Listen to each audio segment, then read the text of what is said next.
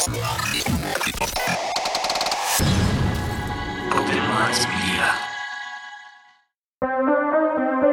County 911. My brother's gone!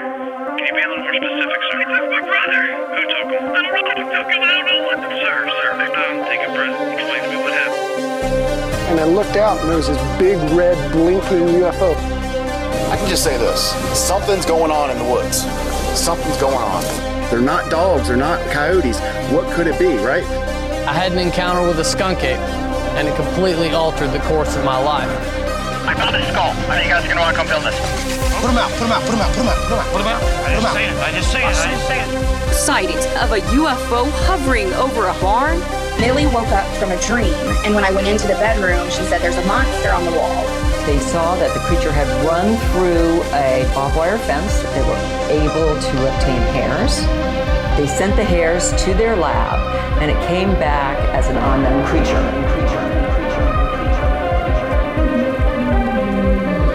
Bizarre Encounters with Shane, Oren, and Jenny. Hey guys, and welcome back to the most bizarre show on the internet. We are the connoisseurs of the strange, navigating the treacherous waters of the unknown to dive deep into the Mariana Trench of weird information to bring you guys the most bizarre encounters imaginable. I'm Shane. I'm Oren. And I'm Jenny. And I have turned into Batman. Me too. Where is he? Where is he? So, without further ado, we're going to go into this one. We're going to go into it raw, we're going to go into it hard, and we're going to go into it fast. Bruh. That's what she said. So, we're going to hop right into the intro so we can hop into this awesome, deep interview. So, without further ado, Oren, please take it away. All right. So, all you awesome listeners out there, if there's any subject you want us to talk about or any guest you want us to try to have on the show, please reach out to us. And also, if you're a researcher, an artist, a writer, anything of that nature, and you want to contribute to the show in any way, reach out to us on social media or through our email, which is bizarreencounters@outlook.com. And be careful about checking your spam file. It seems like some of our emails go to that, but we do respond to every email we get. So just be patient with us. We'll get back to you guys. We love you guys that much. And if you guys love us in return, don't forget to go and follow us on social media, get some updates on the show, know what's going on, know what other weird little things we may be dropping, because, of course, Bite-Sized Bizarrities doesn't necessarily fall on our normal release date. You guys can also pop into the Telegram or the Discord, have some awesome conversations with some awesome people, us included, because the Bizarre Crew, of course, you got to see the Bizarre Crew in the Bizarre Crew Telegram. If you guys want to support the show, there's multiple ways to do so. Number one would be to go and get yourself some awesome Bizarre Encounters and Bite-Sized Bizarrities merch. And if you guys do that, please send us in pictures of you guys wearing it, because we would love to give you guys some shout-outs and show your guys support. And if you guys can also go and support the show through Patreon, where there you will get early access to shows, you'll get live feeds of shows, you'll get the live replay of shows, so if you're not able to make it to the live, you get the video format, and you guys can stare at our awesome mugs for 2 hours or so. And if you guys want to support in a different way, you guys can also go over to Red Circle and donate on our RSS host. There, all that stuff will go towards upgrades to the show. Number one that I keep mentioning on every show, of course, is to get Oren and Jenny a little bit more crisp of a microphone so that we can sound like professional podcasters around here, of course, But if you guys want to support some more awesome, smaller creators, I guess that's a good way to word it, because I always, for whatever reason, want to go to local, but it's not local unless you're in Pennsylvania, of course. But Joe over at Crypto Theology, always killing it with some awesome designs. And now he's even starting to put on events. He's just expanding. He's killing it on all aspects of what he's doing. So go and show him some love and support, because, that's what it's all about, man. Love and support at the end of the day. All the links we've mentioned are listed in the link tree in the show description. Tonight's guest is Ron Weed. He is the host of the Imaginarium of Thought podcast, and it's devoted to the stimulation and cultivation of the imagination. He has a long history of high strangeness experiences, and some of his areas of research include the UFO phenomenon, numerology, and the nature of our reality. So, Ron, thank you so much for joining us tonight. We're happy to have you on the show. Yeah, I'm happy to be here. I've actually listened to the show a bunch of times, especially in the beginning, and I just these are kind of like some of my favorite shows out there where you're interviewing people and getting their experiences and stuff like that. And that's really how you hear the best stories, just out there talking to random people who have them, I appreciate that you actually listen to the show, man. That's always something different because I never know what other like podcasters actually listen to the show. So it's always sweet, man. Yeah, hell yeah, man. But yeah, definitely agree with what you said as far as encounters go and shit. And the way we kind of differ a little bit is that we don't try to just collect the stories. We try to break down the stories and try to figure out each specific component to it. So I figured that's kind of like hopefully our little twist and how we differ a little bit. We like to throw in the theories and stuff. So, this should be a really fun one because I know your story is extremely, what's the word I'm looking for? Extraterrestrial, maybe. So as far as theories go, Orrin and I got you covered on that one. Yeah, that's awesome too, because it's you got to break it down, put different theories out there and stuff like that. That's honestly like telling my story has unraveled more about it that I never knew. I'm learning more about it telling the story than I did just hearing it, ramble on to my friends at parties and stuff like that. So I'm kind of curious what more you may have figured out because for the listeners that don't know, I had you on Increase of Our Reality like really early on. It was probably like in the 20s or something like that, but that was almost like a year ago. So yeah, definitely curious how the story may have progressed since then. Yeah, as far as the that whole number thing, there was a new like little optical illusion thing that came out of that one symbol. But I did find out, getting into kind of like my first story that I'm the second child between my parents, but supposedly my mom had a miscarriage before me. And that kind of, switches up how I kind of viewed my first experience, like maybe in a weird way. But to break it down, my first ever like visual experience, like the moment you realize you're like kind of like awake, like my first memory, essentially. Like, do you guys remember your first memory as a kid? I think my very first that I can remember was being in my crib and trying to climb out of it and sneak into my parents' room. And then I heard one of them wake up and I took off back into the crib. That or taking a shit in a tire when I was camping. One of the two. How about you guys, Orrin and Jenny? See, I don't think I remember anything like that far back. I'm kind of weird. Like before like 4 or 5, I don't really like remember anything, I don't think. I remember watching TV when I was probably 2 or 3 because I had a little brother come along by the time I was 3 and a half, and he wasn't there then. So. Oh, that's for yeah. Most people, don't really remember things till they're around like 4 or 5. Yeah. And stuff. But I've actually had people tell me they remember like Shane being in a crib. Like one of my friends remembered the smell of her grandmother's cigarettes, and stuff like that. Sorry, something popped up on my screen. But so my experience is I was looking up, like basically it was the crust of the earth, and I'm looking up from underneath, like looking through like this broken crust, and there's like a lady up there and she's like holding my hand. The lady is like, a different like blend of colors. I can't really remember what she looks like, you know what I mean? Even though that's my memory. So she lets go of my hand or something happens. We let go of each other's hands and I start to fall. But to visualize what I was seeing when I was up there, around me was kind of like at the top of a snow globe.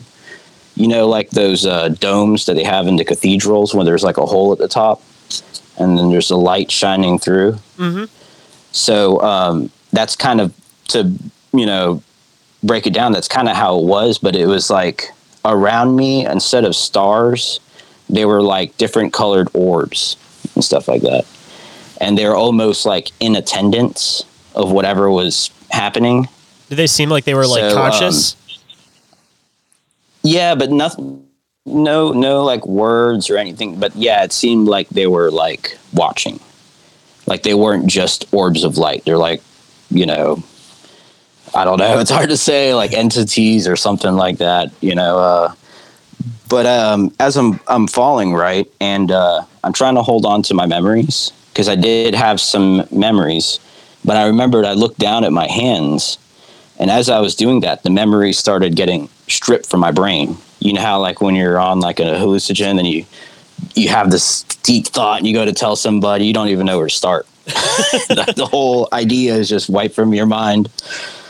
And so as that's happening, I start to fall faster and faster, and it starts to do like the whole Star Trek light speed thing, where it's like streams of light going by you, like phase, like going into like warp how speed, that looks or whatever. Going into warp speed, yeah. And then so I'm going into that. It gets super super bright, and then it's just darkness, and like you see in the movies, like okay, so it's like the camera is like getting closer and closer to the silhouette of the eyes, and then you become the eyes of the person, like the POV shot. That's how I can explain it, but that's how it was. Like my visual, like I'm seeing the eyes, like the window of the eyes coming closer, and then I'm almost like merging in with the eyes.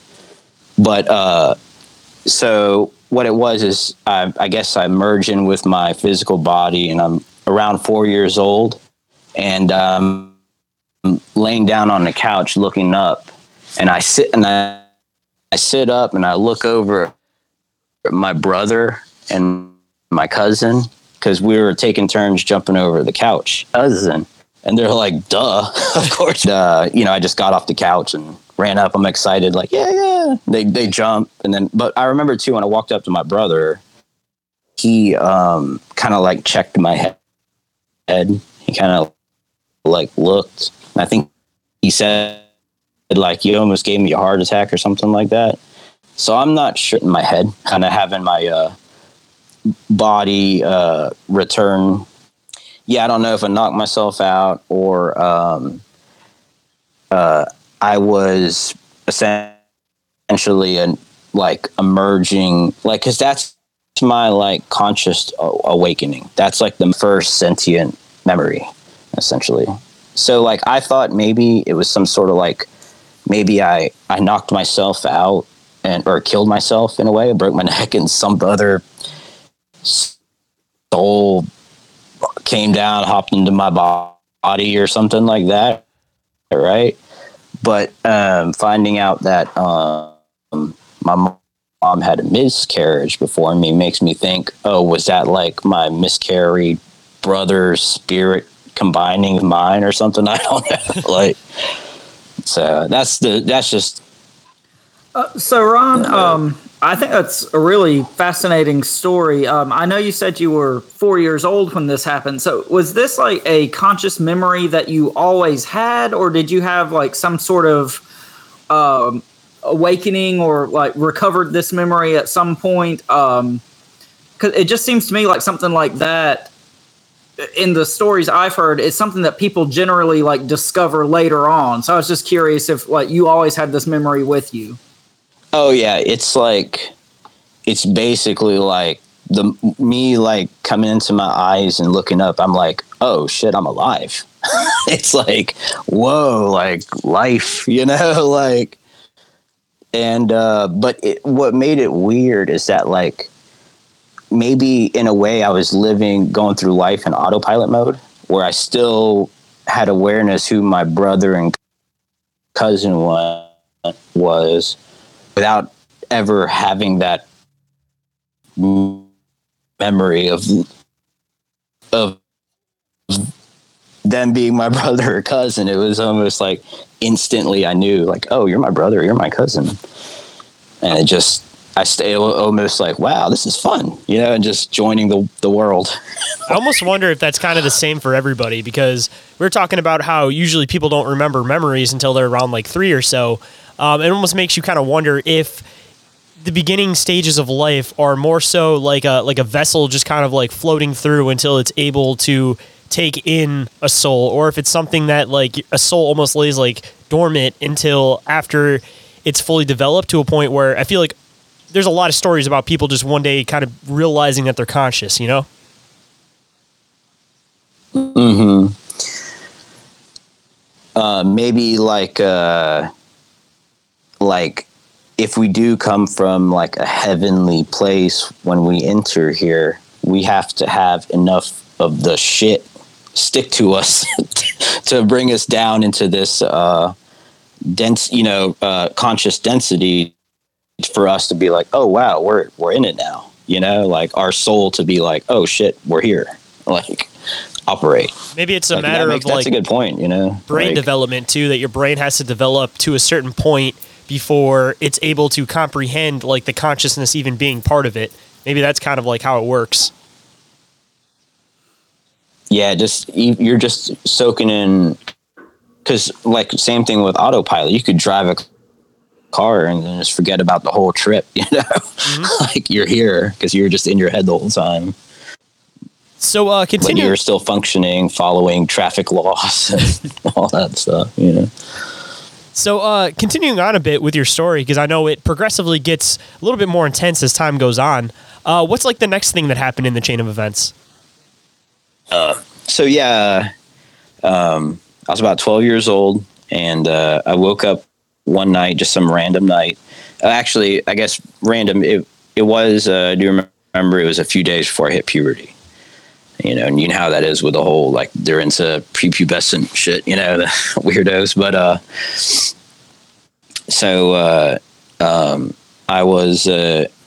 I woke up one night and everything was like this bright green light, like the aurora borealis, like that type of like green color. And it was shining from through the window, so it wasn't like just this. I was in like this light reality. You know what I mean? There was like a source of this light, but it was so bright that it was like my whole room was like lit up. Like high luminescence, I guess. But when I first wake up, I'm half awake and I'm looking over and I'm like, whatever, doesn't matter that much to me. I'd rather just go back to sleep. Because I'm not thinking weird crap, I didn't really believe in stuff like that, like too much. So I was like, whatever, and just went back to sleep. And when I closed my eyes that first time, the light started pulsing, but it didn't go dark and bright. It just got brighter and brighter and brighter. And then almost like a alarm clock, it's just like wake up. So I couldn't go to sleep now, and I'm just like frustrated. I'm like, what the hell is going on? People are trying to sleep. I'm upset. And to paint the story, I'm in a bunk bed with my older brother. He's the bottom bunk, I'm the top bunk, and my younger brother's across the room by the window. And when I get out of bed and I'm saying, hey guys, use this light, but when I look at them, they're like strangely still, like in a coma or something like that. Or, I didn't think they were dead, but they weren't moving. There was no but even seeing that, I still wasn't thinking like aliens or anything like that. I'm just like, what's going on?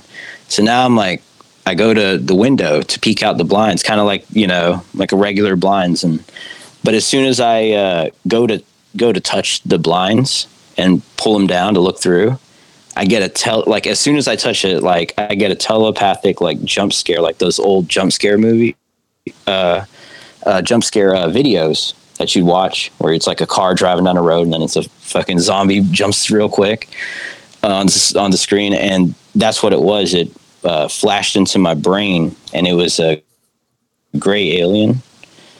And I knew that it was through my window because I could see my porch railings behind it.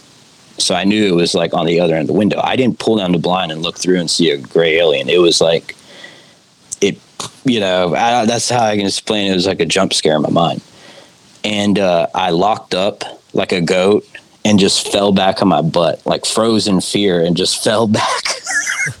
That's like when that happened. And, when I'm on the ground, now I'm like freaking out because now I'm like, wait a minute. Okay. So I'm in a situation like this isn't a normal thing. This isn't some light. This isn't construction work or something like that. Like I'm in some shit.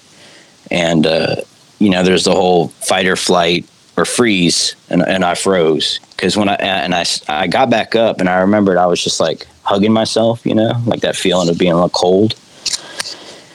And I'm just like shaking in fear. I'm kind of crashing down. I'm freaking out. I'm like, fuck. Because I'm thinking in my head, it's a 2-story house. Thinking to run upstairs and get my dad, who's going to be a part of the story later on.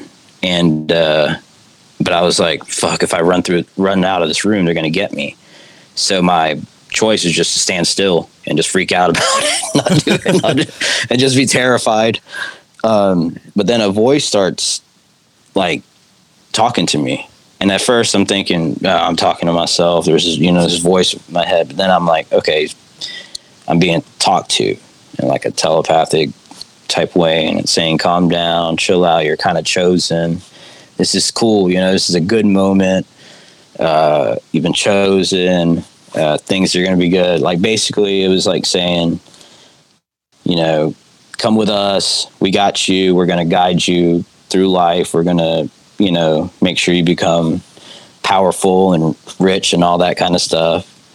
And, it's weird, right? Like you're hearing this stuff and you're telling yourself this stuff. And it was also, the other part too, that, it was calling, it spoke to me as if it knew me. And it was calling me some word that's like a name that starts with the letter M. I can't exactly tell you what it said because it's just one of those kind of like, I'm terrified at the time. So I'm not really like soaking up information. I'm just kind of like, fuck, what's going on? But that's just what I remember. They were calling me something with an M. And so even though I'm freaking out and all this shit's weird, I'm kind of like, fuck, I'm chosen. Like, hell yeah. Now it's like, and I'm reaching for it now because I'm terrified. Now they're putting something positive in front of me. I'm just going to reach for it. Right. I'm like, fuck yeah, let's go. Fucking, what do we need to do? And I start to go to walk out the room because I'm like, let's get this party started. And, as I'm getting closer towards the door, it starts saying, hey, slow down. You got to make a choice first. And I stop and I look to my right and the room like stretches out, like gets like long. And it like definitively put my younger brother on the right side and my older brother on the left side of me. And without saying it, that's it. That's what happened. But I knew in that moment what they were talking about. You got to make a choice, this brother or that brother. And like a Farsian bargain, deal with the devil type thing. And my older brother, he was diabetic, like the serious diabetic where he has to take insulin all the time and all that kind of stuff. And in the brief moment I thought, well, he could die in a week or 2 weeks, or something could happen. He gets bit by a jellyfish or something like that. And that I wasn't thinking that, but it just thought crossed my mind. They jumped on it and they started, pushing that. And they showed me a vision because they were taking me visions, like driving a speedboat, doing all sorts of other shit. And then one was, I was going into a party and it kind of seemed like a New York type place. Cause I remember there's like trench coats and shit like that, and I'm like handing out presents. It's cool. People are cheering me on, all this kind of stuff. And one of the guys kind of says, oh man, if only your brother or something like that was here. And that like, yeah, I'm in that vision or something. I'm like, what the fuck? And I kind of snap out of it. And I'm like, no, I'm done. Now I'm back in my room. I'm like, fuck this. No, I'm not going through with this. And then they're like, why? What's going on? Why aren't you going to, go through with this? And I said, because it's not what God would want.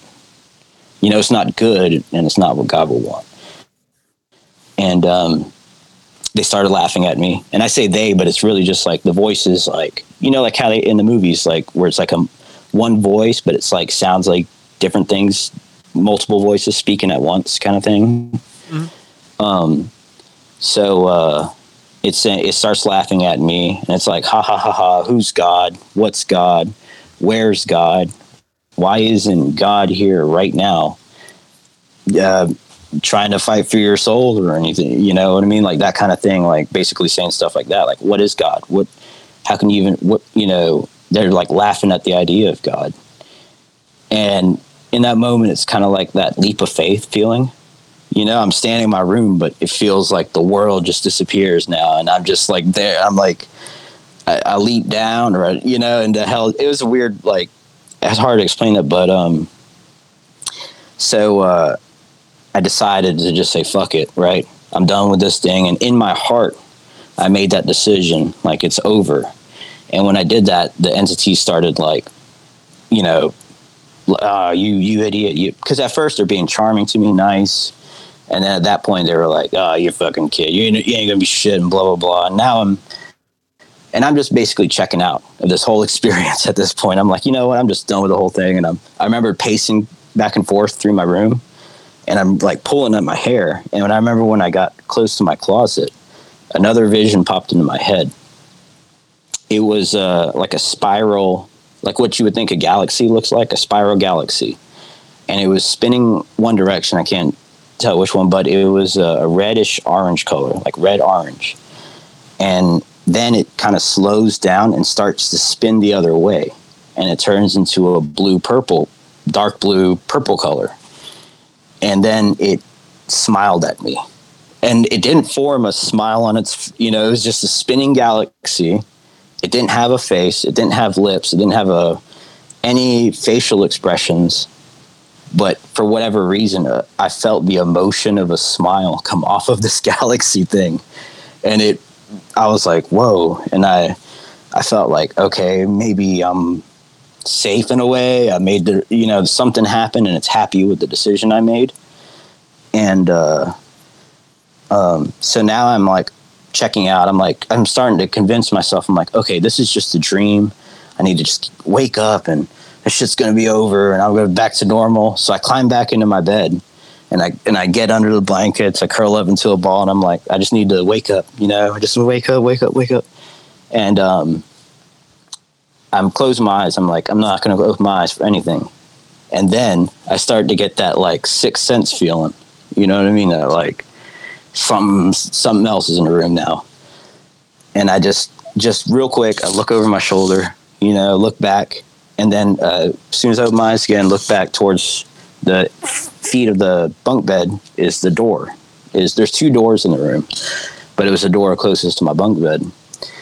And I saw a reptilian humanoid phase through the door.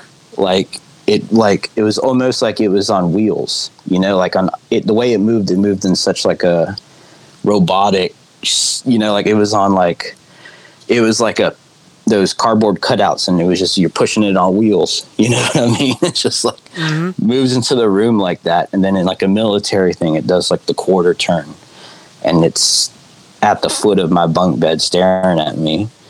And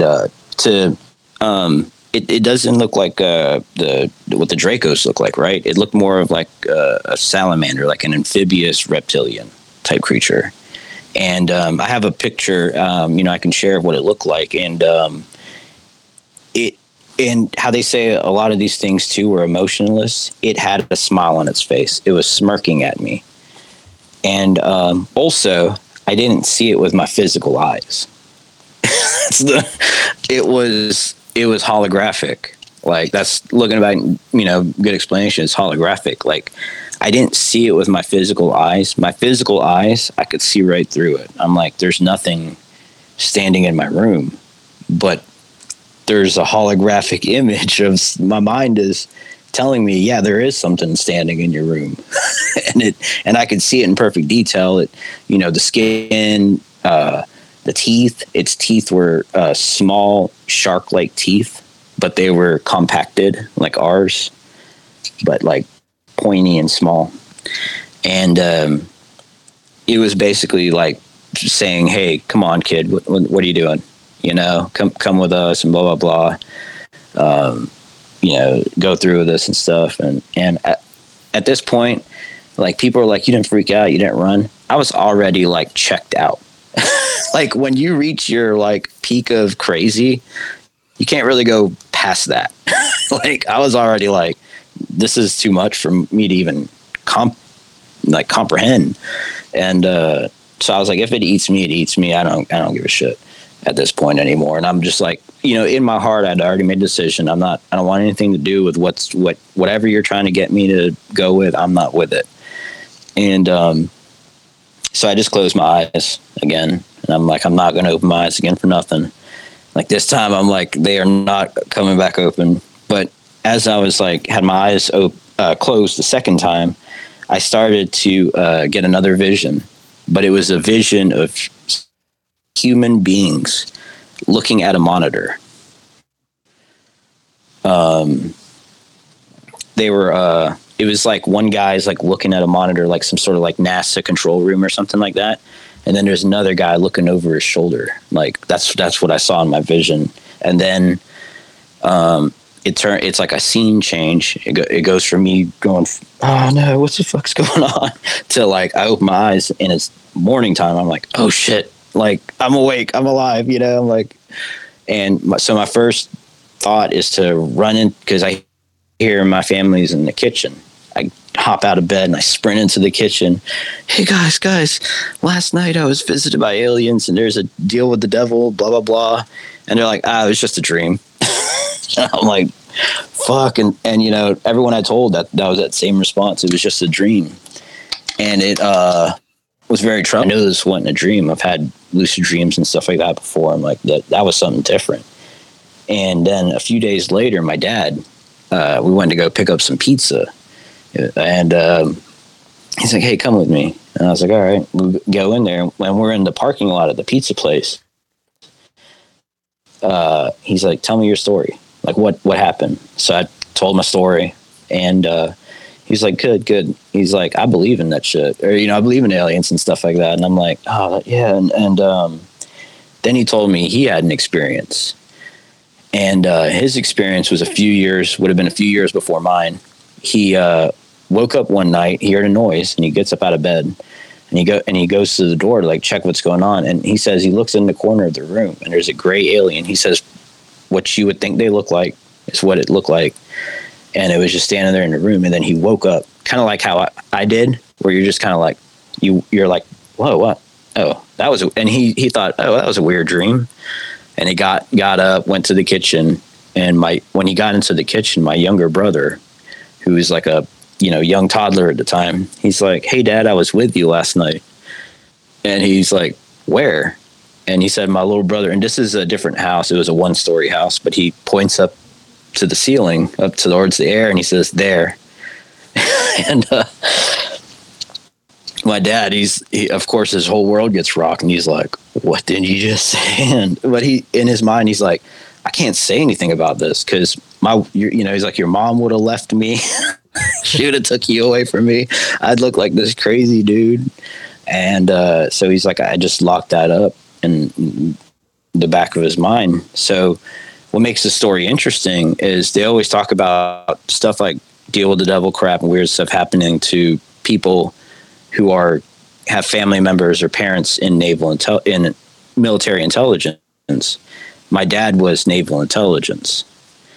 And on top of that, he was some sort of like, I guess he had a reputation in the special forces community, because I've had Green Beret colonels come up to me and say, "Oh man, you should have seen your dad back in the Vietnam days."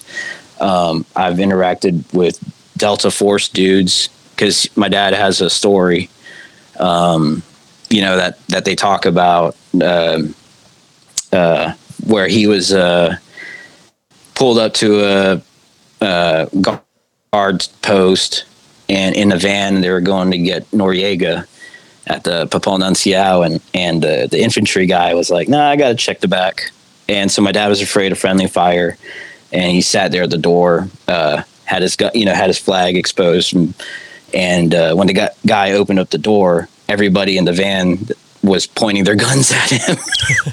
And it wasn't planned. It was just like a spur of the moment thing, but they had my dad tell me that story in front of them. That guy ended up being a Delta Force dude too. But yeah, I got to see Black Hawk Down in theaters 2 weeks before it was released to the public with the people who were involved in that situation. And also at his funeral, instead of the protocol of one flag per deceased veteran, they presented 2 flags. They did the regular thing where they fold up the flag, and then they kneel to my mom on behalf of the president, blah, blah, blah, Navy, and they gave her the flag. And then he turns around and there's a flag on a podium. He goes and grabs that flag. And because before the funeral lady was like, hey, they're going to present another flag. Who's it going to go to? And we're like, that's weird. But I guess my younger sister, because she was into Coast Guard, she's the only other one that went into the military. And so this guy goes and gets the flag, and then he walks up to my sister, does the same thing, kneels, says the thing, and, salutes her. And when he salutes her, I look over at his chest, and I see that he's a Navy SEAL. I saw the eagle and the trident, and it blew me back because my dad told me he wasn't a Navy SEAL. He told me he quit when he went through the buds or whatever. And so it was just very strange to me. And I looked up all the information, do they ever do 2 flags at funerals? And supposedly it's protocol that it's only 1 flag. So I'm just I got no answers there. I've actually DM'd and emailed Navy SEAL dudes that I've seen that are kind of out there and asked them, what was that about? No response. Because they're big about that. Yeah, I guess, but see what makes that weird is because my dad, he was just kind of old school. I'm just doing my job. No, I'm nobody's, it wasn't, I wasn't anything like that, but he would say, you'll see at my funeral. He'd say stuff like that. You kids, you'll see at my funeral. And so on his deathbed, because I was kind of his caretaker, he got lung cancer and stuff like that. But I was walking by him, and he grabs my arm. As I'm walking by him, he just reaches out and grabs my arm, and I look over. I'm like, oh shit! And he looks up at me, and he just plain as day goes, "They took me to the moon." I'm like, what? He's like, yeah, they came and got me, took me, and they took him from his deathbed. This isn't a past experience. He said they came and got him from his deathbed. For whatever reason, he was able to walk and do shit again. And they took him to a room. They said he had to watch a bunch of videos and shit like that. And then he watched these videos, and then they took him and just in some craft and took him up to the moon. And he said when he got up there, I guess there was a window, and he looked out, and that's what he saw was just on the back of the moon was a base, a city, lights and shit. And then he said, they went inside of it, and they gave him a tour. That's basically what they did. Is because I'm getting information, but he's stage 4 terminal. He's on morphine and crap like that. So he's just kind of giving me the gif of things. Cause I'm like, what did you see? And he's like, I don't know, but it was cool. And that's what they did. He said they just took him around and showed him stuff, and gave him a tour of the base. And the one experience though, the last thing he told me about it is he said he was walking down one of the corridors, and a guy was, because he didn't know what the iPads were, he forgot about that, the tablets. He's trying to get me to explain what tablets are, and I'm like, oh yeah. And he's like, yeah, those things. And he said the guy was working on a tablet, and my dad was walking by, and he looks at the guy, and they make eye contact. And he said as they're making eye contact, 2 tall white grays, tall gray looking aliens, walk past, walk in between them looking at each other. And he said the guy never took his eyes off of my dad, and then went back down and started looking at his computer again. He was basically saying this dude completely ignored these aliens walking by him. It was so normal to him that he was more concerned about what my dad was doing instead of these 2 giant aliens walking by him. And that's when he said he kind of realized. He's like, he told me, he's like, don't be afraid. He's like, if aliens start showing up and they, if they start interacting with you, he's like, don't have fear. And that was his last words about that. He's just like saying, like, don't be afraid of them. Don't have fear of them. And I'm guessing because maybe they can't interact with you if you're interacting with them from a place of fear, But so, yeah, that was him. And then he also had another story where they were watching some military base. He didn't say where, and he's not very detailed too much about things, but he said there's another one of his guys, teammates, was like 200 yards or 200 meters behind him as another overwatch or whatever. He was watching his and they were watching his base, and he said he saw a craft rise up from the base and then just shoot off into the stars, and the dude his teammates on the radio, like on the little headset, like, oh dude, did you see that? That was it, and my dad's like, I didn't see nothing. I didn't see anything. I don't know what you're talking about. Like, stop talking to me about that. That's weird. And then afterwards, when they took off all their shit, my dad goes up to him and he's like, man, you didn't see nothing. If people come talk to you, you didn't see anything, and he's like, remember that, don't say anything. And sure enough, he said people in suits came up and questioned the whole team and was like, what did y'all see out there? Did you see anything in particular? And they're like, no, sir, we didn't see anything. And I don't know what you're talking about. But yeah, that's what makes my experience unique with that, is that I shared that experience with my dad, who was naval intelligence.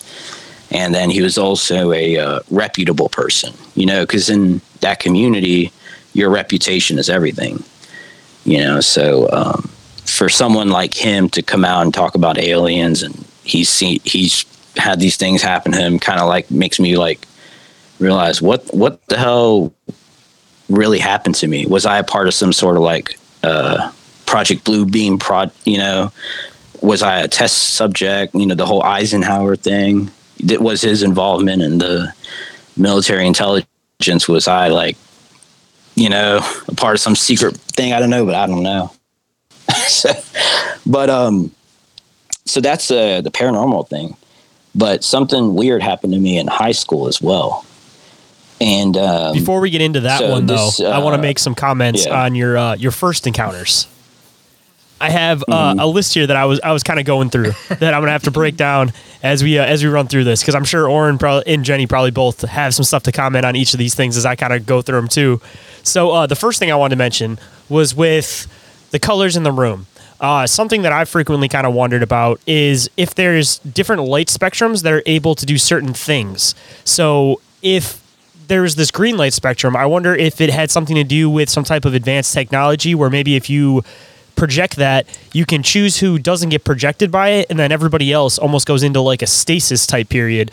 Or maybe it has something to do with if you beam this specific color into a certain area, maybe it makes it so that like time theoretically like slows down, or in a way, if you look at it, maybe time speeds up for who they choose, where it seems like everything else is slowed down, but really you're moving way faster than them.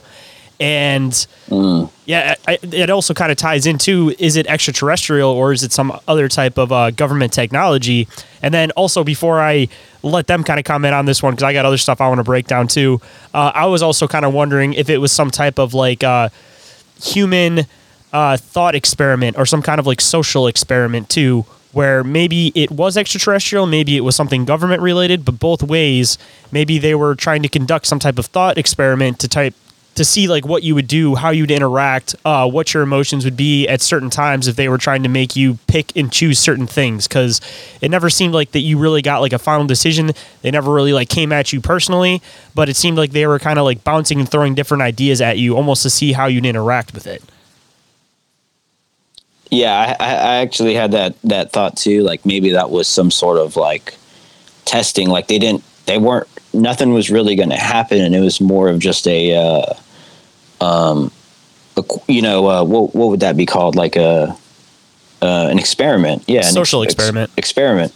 social experiment. They just wanted to get readings. Okay, so he chose this. So because I'm guessing the majority of people, and I've talked to other people there, man, most people would be quick to sacrifice their family.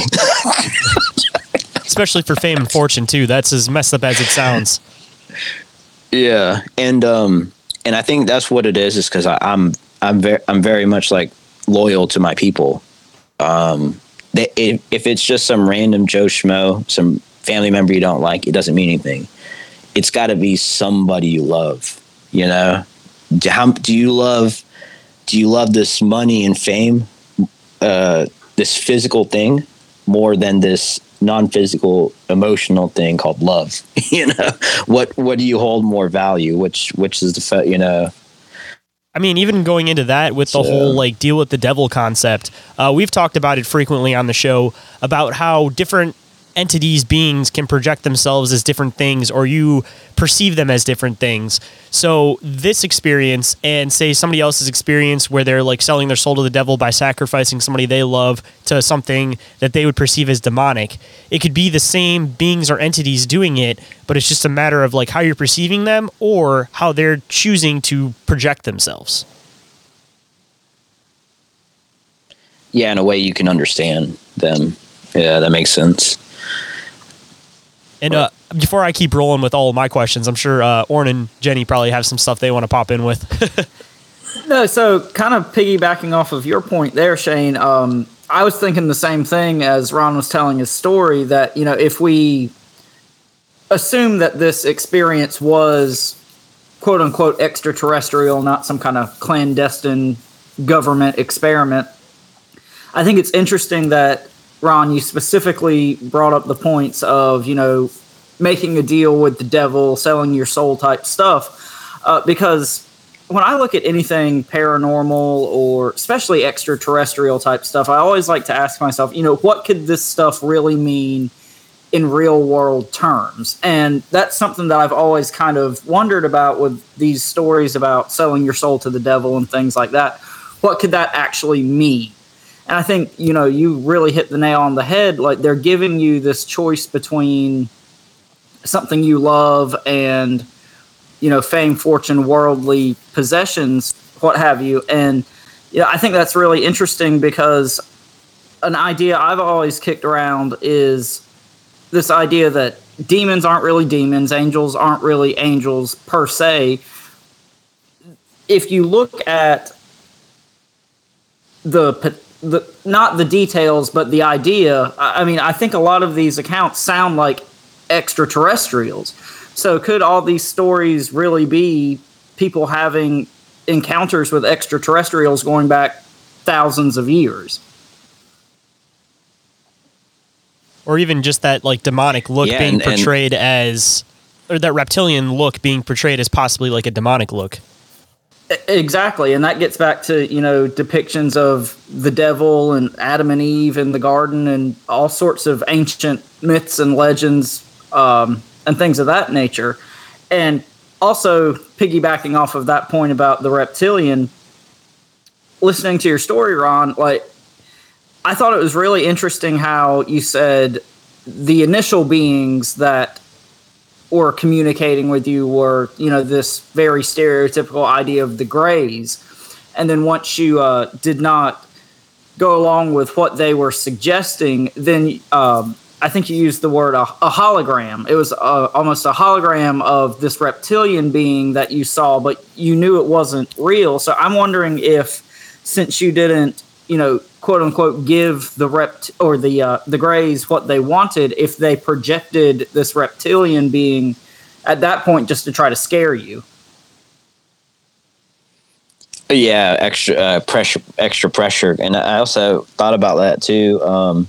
Maybe they didn't initially start off with the hologram because I could have just died from a heart attack. I would have been so scared, you know, like I think they kind of let's not show them anything. It's just, let's start off small, you know, start off light, because you don't just want to come in with the reptilians, because I think I would have just been like, just died out of fear. You know, I don't know. So I have another. I think they got me at the right point. Yeah. I got another kind of concept that ties in with the reptilian thing. So the grays that you saw, were they almost a little bit translucent too? Before I like fully describe this idea. From the vision, no, they were physical. Even though it was just in my head, they were very fleshy. Because even the reptilian was fleshy though, and that it was fleshy, but I could just tell it was some sort of holograph thing. Where with the grays, I was saying maybe their skin is thin, because I do remember them having like a veiny, you could see like underneath their skin, like their skin wasn't very thick. Because I've been breaking down this concept lately, mainly pertaining to UFOs, but it could definitely pertain to extraterrestrials all the same, that you take... I'm trying to figure out the best way to describe this. So everything, of course, is made up of atoms and particles. And if you theoretically found a way to displace those particles into, say, 3 forms, so those 3 forms wouldn't be completely solid, they'd be partly translucent, because you're taking the particles and you're spreading them between 3 different areas. So it's like a different way of projecting yourself, where you can almost do like decoys theoretically, or you could bounce your particles into a different vibrational pattern, however you want to word it, and basically make it so that your particles will be able to move through other particles is kind of the idea behind it. Or if you vibrated, even if you're all as one solid mass still before you even split, if your particles are vibrating in a different frequency that isn't normally something that is seen in our reality, you'd be able to theoretically pass through the particles of our reality. So how this links in with what you were saying is, I wonder if that technology could be theoretically possible for beings also, where maybe this thing was only partly in your room and it was partly where it originally was, because it has some type of technology where it's able to like displace its particles, where half of its particles are in 2 different locations. So it wasn't fully materialized there. It was still partly in another place and there, so that it could pull itself back to that original location. And assumably that would go both ways and be partly going into the teleportation concept too, that if you had some of your particles in one location and another location, the particles want to correct themselves and put themselves back together, so you could either potentially pick to pull yourself towards the one direction or potentially pull yourself towards the other direction. And the only part that kind of gets confusing with it theoretically is the consciousness aspect of it. Would your consciousness, if you're able to do something like this, be able to split too, where it's almost like your half consciousness in 2 different locations? And if that's also the reasoning behind it, that would also explain why it's almost like emotionless or just a little bit off interaction with these things, is because it's not fully like mentally materialized in that location either. Wow, that's pretty interesting. and that also makes sense, like with us in our physical body and then the astral world. Like when we interact in the astral world, we do have a body and things like that, but certain things don't work there the same way they do here, because we're in like our consciousness is focused on here, and our physical body is focused on breathing, and maybe it's not even a technology, it's just something that we're actually still able to do even as humans. Maybe we are able to do it, we just don't realize that we're doing it, but we're maybe theoretically splitting our consciousness or particles and putting it in another location. Maybe it's something that has to do with like mental capacity and a species adapting and evolving through time. Yeah, like you're not even, your physical version's not able to handle it, so your astral version has to go and take the blow, to do it. Yeah. Oh, I was just going, this was kind of back a little bit, but I just wanted to kind of say that what you said about the things starting small and getting bigger, that's definitely something I feel is true. Like, they don't start out to scare you to death, like you said. It starts small, and the more you're able to accept, the more you get to see. So I would think that's why you've seen a lot of stuff.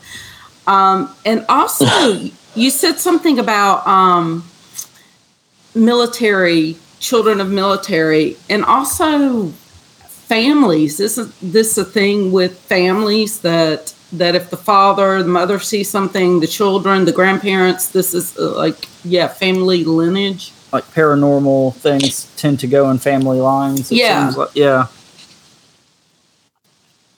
generational trauma and stuff like that. But I think, because I'm half Filipino, and according to my Filipino family, they don't believe in mental disorders. They just slap it out of you. So I guess it probably, like what's happened, it probably has to do with my dad's, line. And, that kind of leads into my third experience. So my dad's, I guess his grandfather was a Freemason. And in high school one time, it was a math class. A classmate comes up to me, and we're talking and stuff like that. And he's like, "Man, I could tell you got the light," or something like that. I'm like, "Okay, like whatever, dude." And he shows me. He's like, "Hey, let me show you this number thing." And so what he did is he took 0 through 9, like he drew it on a piece of paper. 0, 1, 2, 3, 4, 5, 6, 7, 8, 9.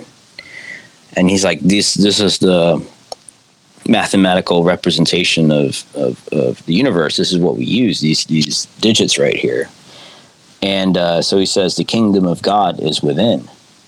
So just like peeling back the layers of the onion, you have to break out from the outside and come within. So he said he added 9 plus 0. He basically adding from outside to inside. So 9 plus 0 is 9. 8 plus 1 is 9. 7 plus 2, 9. 5 plus 4, 9.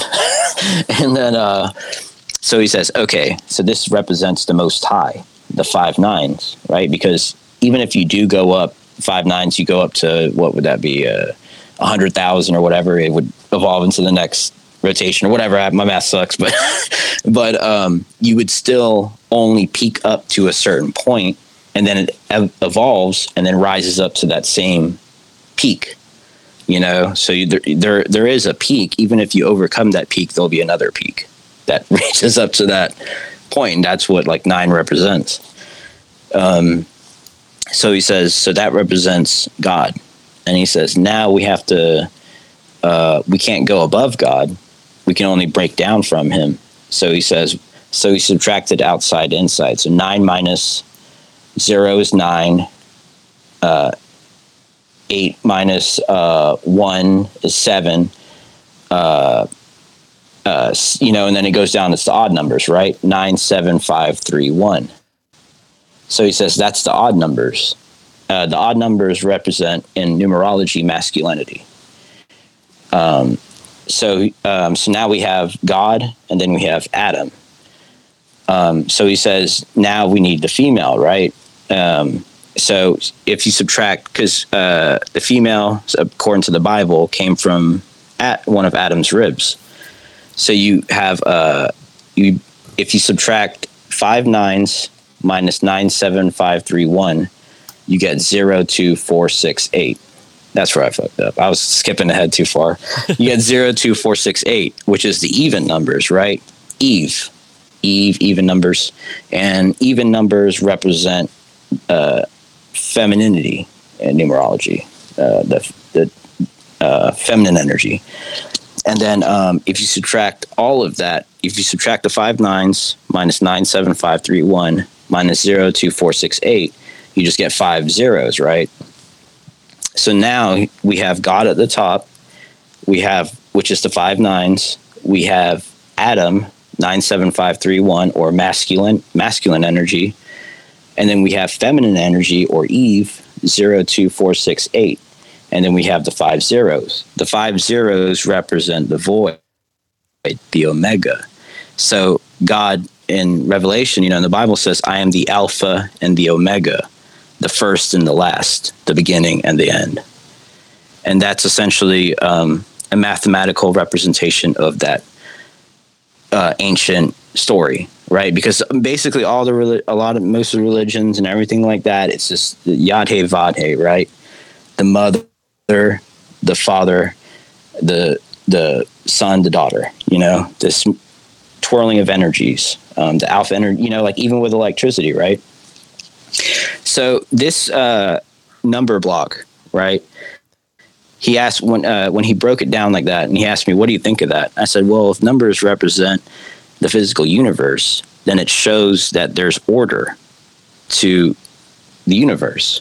There's a perfect balance. And because what modern scientists will want you to believe is that everything is random, everything is chaotic. There's no order to things. There's no divine layer to anything, right?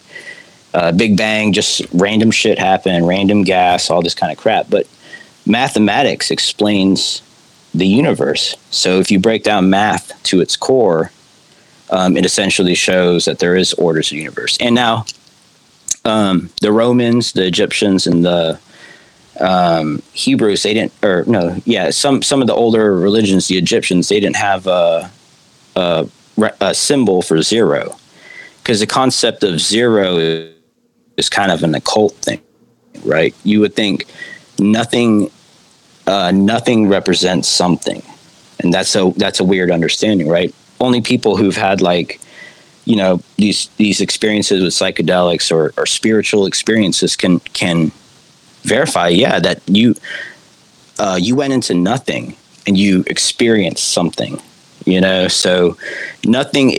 It's almost like God. If God has his dance partner, right? The Alpha and the Omega. It's this eternal dance with everything that is and everything that isn't. And that's what creates the energies in the middle, which is us and the universe and stuff like that, like in the Greeks or whatever, they had this story of Ra, the Egyptians of Ra fighting that once darkness serpent, right? And he has to fight it every single day, or else the universe will just cease to exist. So it's kind of like that same story, essentially. And so this number thing, it sat on the shelf in the back of my mind. Whenever someone would, at a party or something like that, would bring up numerology, I'd be like, oh yeah, I know this number thing. And I forgot to say, the guy who told it to me, he was Demolay. He told me he was Demolay, which is like the junior Freemasons. And he told me, hey, you should think about being a Freemason. And that was before I even knew what they were. I'm like, what's a Freemason? like, I don't know what this is. And he's like, oh, it's a brotherhood. And so obviously I wasn't down with it. I was like, oh, because a classmate sat down. And I was like, hey, let me show you this number thing he just taught me. And I showed it to her. And she's like, I don't care about numbers, man. And she was like, that's stupid. I don't care about numbers. And he leans into me. He's like, hey, man, don't share that with anybody. That's like elect few, right? That's like secret knowledge. It's not for everybody. That's for the elect few. And I was like, well, if it has to do with God, I'm going to share it with everybody I know. The next day, I was transferred to another classroom. I just showed up. They said, Ron, you're not in this classroom anymore. You're in that classroom.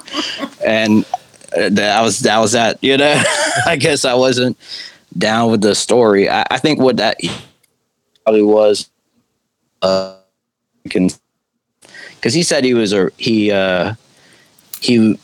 comes from a rich and powerful family. He did say that too, because he was saying that's how he kind of became a Demolay. It's kind of like, he said I couldn't be a Demolay because I'm too, you kind of have to be connected.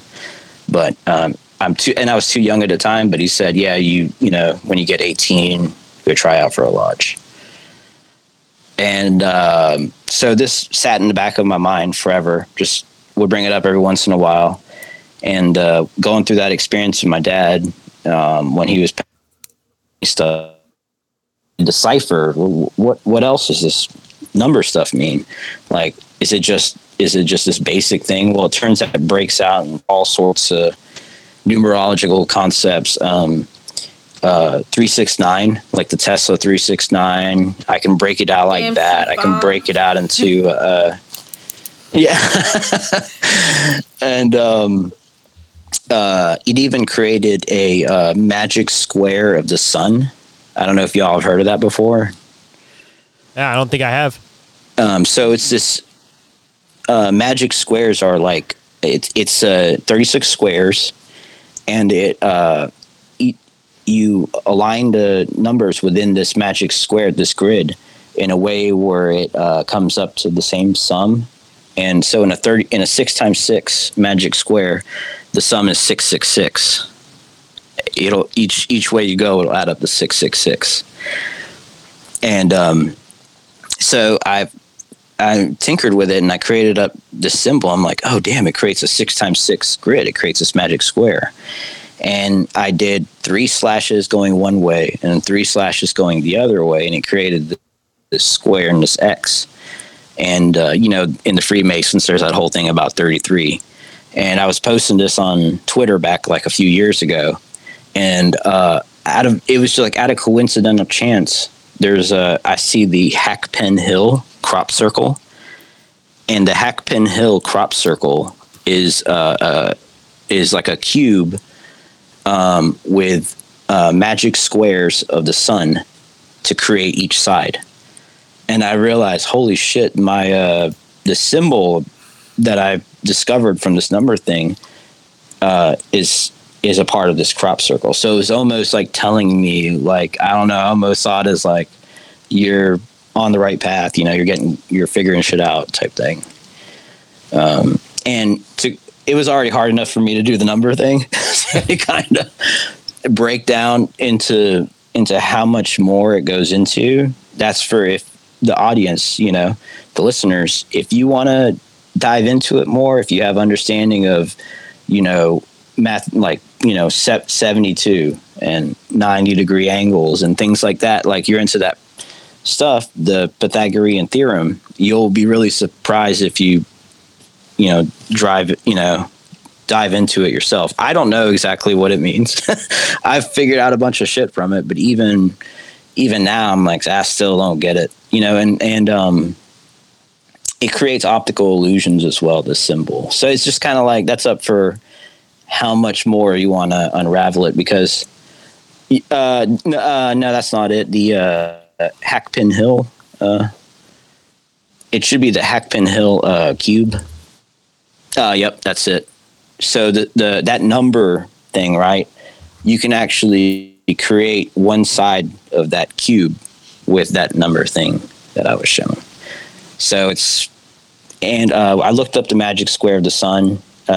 Being found with that kind of stuff back in the day would get you killed, obviously. Like that you're some heretic. You got this weird number graph stuff. Nah, he's burning at the stake. So. And I think too, honestly, it's kind of one of those things, like even me for 15 or 20 years, I was like, it's just some number thing that I was taught. It didn't mean nothing to me. Actually taking the time to draw it out and, graph it and stuff like that. That's where the thing started. I don't want to, a lot of times when I do this, I don't want really to tell people how I did it and how to create these different symbols or how to create this and that, because discovering it is the fun part, the experience. So yeah. Dude, that was awesome. Like, we're kind of really into the numerology thing, and don't claim to know a whole lot about it, just getting our feet wet. Yeah, but that 369, that pops up over and over and over again, and anything weird we watch, we're constantly counting. And I was going to bring up the whole Tesla thing as well about, at the end of his life, he was obsessed with 3, 6s, and 9s. And, 33 degrees of Freemasonry, 3 times 3, that equals 9. It all goes back to these 3, 6s, and 9s. And, Ron, I definitely agree with you as far as there being some sort of mathematical framework for the universe. I mean, that even goes back to like Fibonacci sequences and things of that nature. But I guess my main question for you, and I know what I'm about to talk about is kind of divisive in the paranormal community, but I was wondering if you've seen the documentary series Hellier, because there's a big component in that with like occult ciphers and number sequences and things like that. And that's kind of how we, started diving into this whole numerology thing. And, the same kind of stuff that you're talking about as far as like if you have these long strings of numbers and you add them up, they'll always end up being a 3 or a 9. So, I was just wondering, one, if you had seen that particular program, and 2, if you had kind of what your thoughts about the legitimacy of that are. Oh no, I haven't seen that, but that sounds pretty interesting. Definitely should probably check it out. But even what we were the whole alpha and the omega thing, like that's the process of the 369 is because the universe doubles itself. So you double the numbers. Every number except for 3, 6, and 9 will show up in that. So it's basically showing how 3, 6, and 9 is the 1/3 of the universe that's non-physical, yet it is important to the bonding of the other 2/3, which are physical. It's like what keeps things possible. With the Fibonacci sequence, right? How we got Fibonacci would say that the number 108 represents the wholeness of the universe. And 108 is also a sacred number in the Hindu religion. That Hakpin Hill crop circle that we looked at, that's 3 sides, 3 magic squares of the sun. Magic square of the sun is 36 points. So 36 times 3. When we look at that cube, we're only seeing the physical aspects of the universe, and there's a whole other side. So if you add both sides, 108 times 2 is 216. In the Kabbalah and all these other kind of stuff, they say God's name is 216 letters long. Sephagorath, So it's kind of like it's almost like we can't, when we're seeking for these like high level answers, a lot of the times you can't really know it, and maybe reality. We have to go to the other side to see the whole picture, and the astral world has to come into our side to see the whole picture in that way,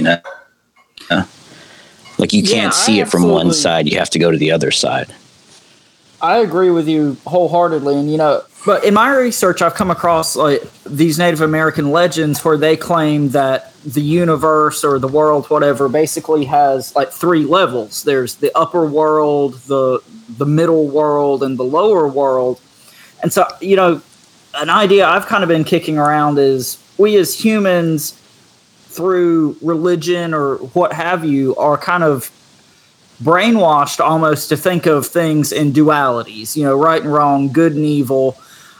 I wonder if the real quote unquote secret to the universe lies not in 2s, but in 3s. And, there's good, evil, and something else. There's right, wrong, something else. Like whatever this third element is, that's kind of, the skeleton key that potentially unlocks all this other stuff. And I wonder if, through religion and governments and whatnot throughout the centuries, that aspect has been hidden from us. And like you were saying, Ron, the numbers don't lie. The numbers unlock all of this. So I wonder if that's kind of the missing piece to explain a lot of mysteries that we as society, human beings, what have you, struggle with.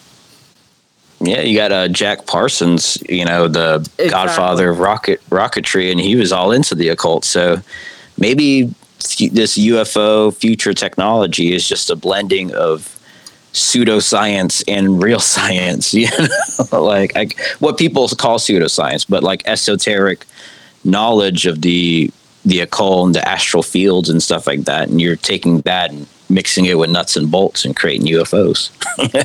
So we were actually just doing some research about Jack Parsons not so long ago, and some podcasts we were listening to, they made the point. It's funny that to contact these supposedly, flesh and blood extraterrestrials from other planets, universes, whatever, we're not doing it by sending out radio signals into space. Like that doesn't seem to work. Like the only thing that seems to work to get in contact with these, whatever these beings are very esoteric, occult, black magic sorts of things. Yeah, very just weird.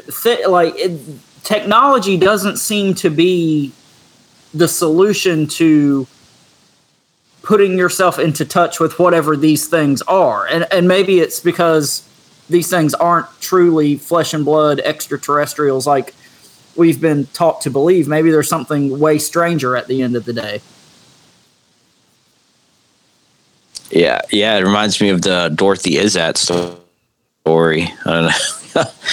the Vancouver Lights. It's the old grandma lady who had from Vancouver. She got all this like real extraterrestrial footage, and nobody can consider it fake for her time when she shot it. But all the beings were like light beings. She's, it's like I like it, like you're saying too. Maybe they don't need to take a shape because what's the point if they don't need to? I guess. That kind of ties into one thing that I frequently seem to bring up on the show is that consciousness may not be exactly what we perceive that it is, in the matter of we think of things as like carbon-based beings, but that doesn't mean that everything is based that way. There could be beings that are completely light-based. There could be beings that are completely gas-based. There could be something that's completely liquid-based. But it's a concept that's hard to understand because of the way that we're constructed. But realistically, there could be conscious life all around us that we just don't have the means of perceiving it that way because we're not thinking of it that way. And Shane, I think I've brought this point up. Just the deep sea creatures, I think all that cut out because all we heard was deep sea creatures. Oh, sorry. I was going to say you can look in and down into the deep sea creatures of the ocean, and see that life doesn't necessarily operate the way we think on land. We think everything needs the sunlight to have life. Well, down there, they don't need that shit. They don't need sunlight. They create life through the volcanic ashes and stuff like that, So all the sun worshipping cults, you're worshiping something you think gives life to everything when really it doesn't. it's maybe, I don't know. I agree with you 100%. Yes. And Shane, I think we've talked about this on a previous episode, but just the idea that there's all these things going on around us potentially that it could be as simple as we just can't see them. Light spectrum type situations. Yeah, we can see very small percentages of the light spectrum. And, in the same way, dogs can hear sounds that we can't. We know that's a real world thing. We've got proof of that. Maybe it's as simple as that, as these beings, entities, whatever you want to call them, are always around us to some degree. We just can't see them. And when we do, we see them in fleeting, weird ways, and that could describe, shadow people or these, like pixelated predator-type beings or anything like that, even ghosts. So I think a lot of the paranormal could possibly be able to be explained by just light spectrums. I mean, that even kind of bounces into my theory about particles moving in a different way or different form. That it would make it so that there are physical things around us. We can't perceive them, and their particles are moving in a totally different motion than what our reality is, so they're able to just pass through each other. It doesn't mean that either of them aren't solid. It just means that the particles are able to pass through that thin space in between without actually, like, interacting with each other. Or maybe sometimes they do bump, and that's when people have, like, the random, like, getting shoved by a ghost or something like that. Yeah, I just ran into something, but there's nothing there. Mm-hmm. And theoretically, if these things are from some other dimension or planet, it's entirely possible that the physics they operate under are like so foreign to us that what's normal, them just walking around, to them, we can't even perceive.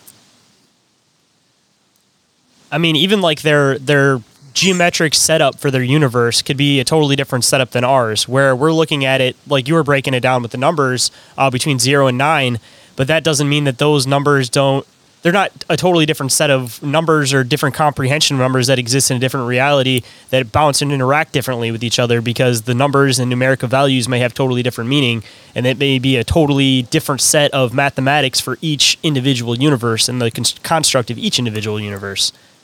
And then breaking that down too, that could even get into the simulation theory stuff with programming and numbers. Oh, definitely. Yeah.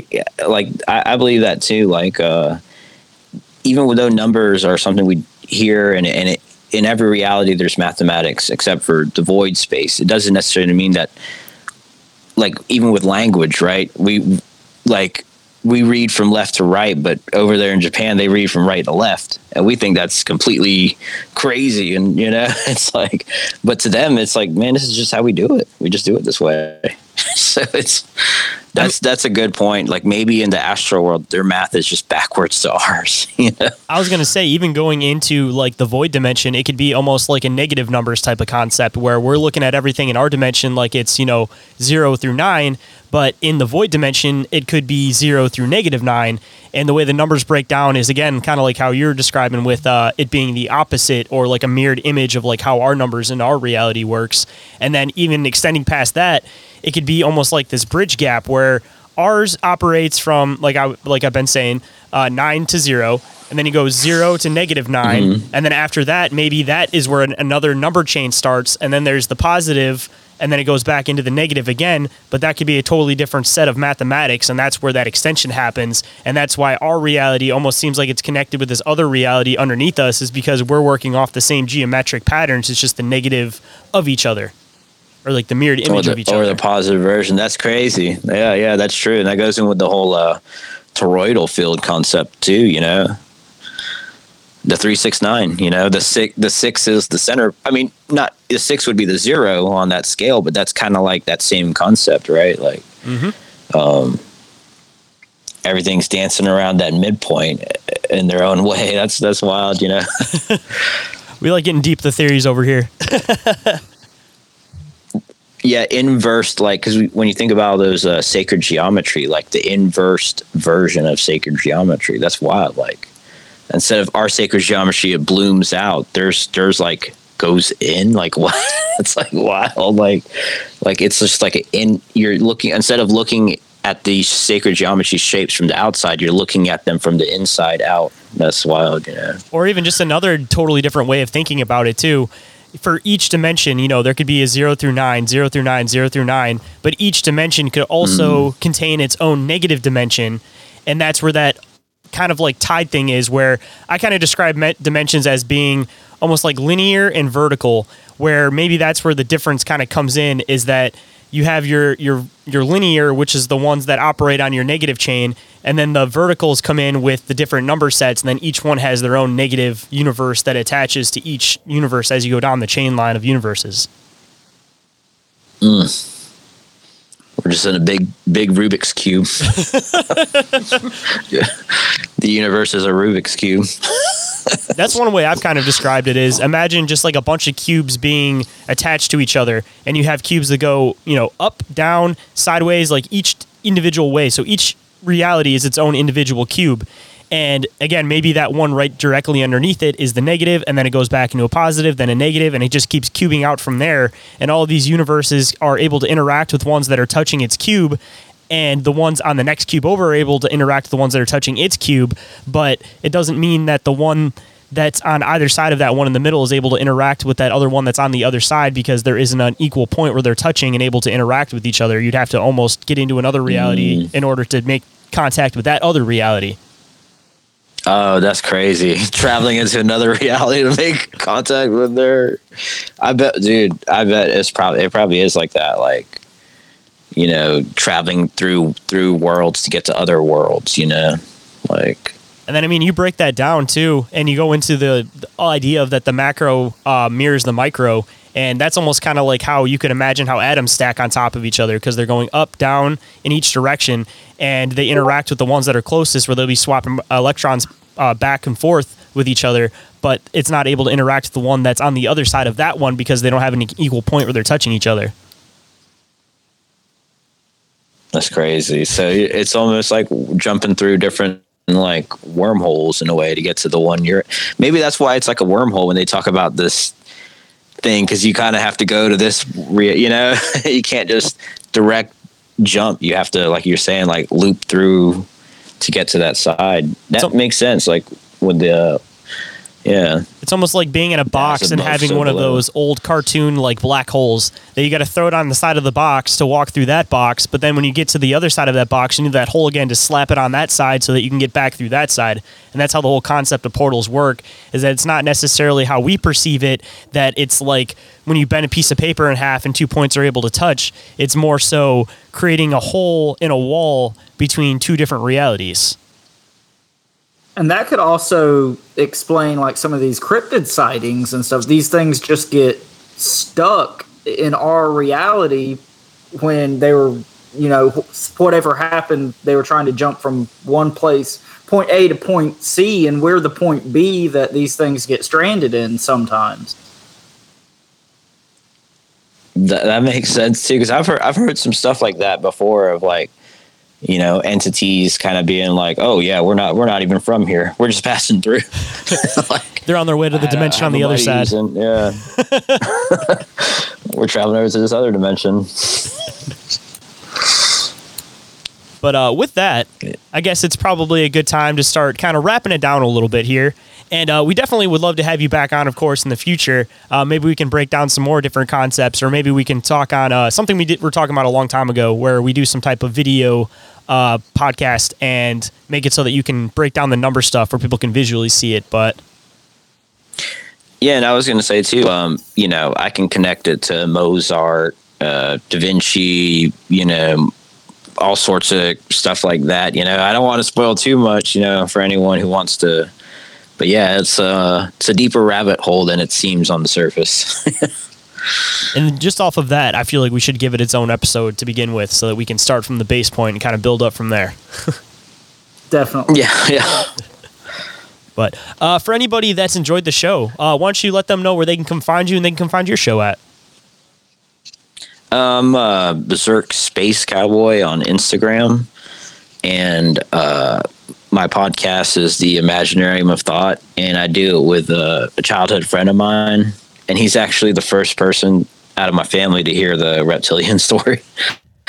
You know, but he's not really like super deep into you know, the stuff, you know, this stuff, but he's like, he likes UFO stuff, and so he's kind of dipping his toes, and I could see that having him host the show with me, slowly but surely, he's starting to like see all this shit. It's starting to really make sense to him now. He's like, wow, I can't believe I just didn't see this before, you know, these concepts and thoughts. So that's real cool. You know, we have that blend of energies, because I like to just, you know, I like to, he's more of the ground and I'm more of just wild throw thing. You know?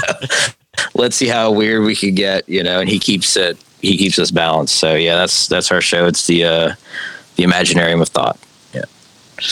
Well, we appreciate you making the time to come on today, and hopefully in the future we'll also get to talk to Zach, because I haven't actually gotten to talk to him yet, so it might be fun to get both of you guys on eventually.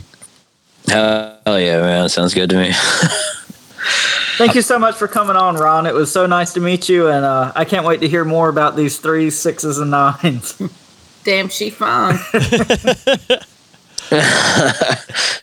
If you guys are enjoying the show, don't hesitate to go and drop an awesome 5-star review. We definitely appreciate it. And if you guys are awesome enough to go and drop an awesome review on iTunes where you get to type out a little awesome response, we're going to share it on the show, of course, and give you guys a shout out. So we appreciate it. And another way, of course, to do so is to share it with a friend. If you know anybody that's into any type of weird, bizarre phenomenon, anything strange, just drop the name of the show. You never know where it might resonate. They might come back. And again, the only way the show is going to grow is with your guys' help. And we love all of you and appreciate you guys for doing so. And if any listeners or researchers or writers or artists out there want to contribute to the show in any way, reach out to us through social media or our email, which is bizarreencounters@outlook.com. And all of these awesome links that we've mentioned are listed in the awesome link tree in the show description. I've been the awesome bizarre Batman. And I've been Redneck Robin. And I'm Jenny. And don't be afraid to keep it ultra bizarre. Bizarre? Bizarre?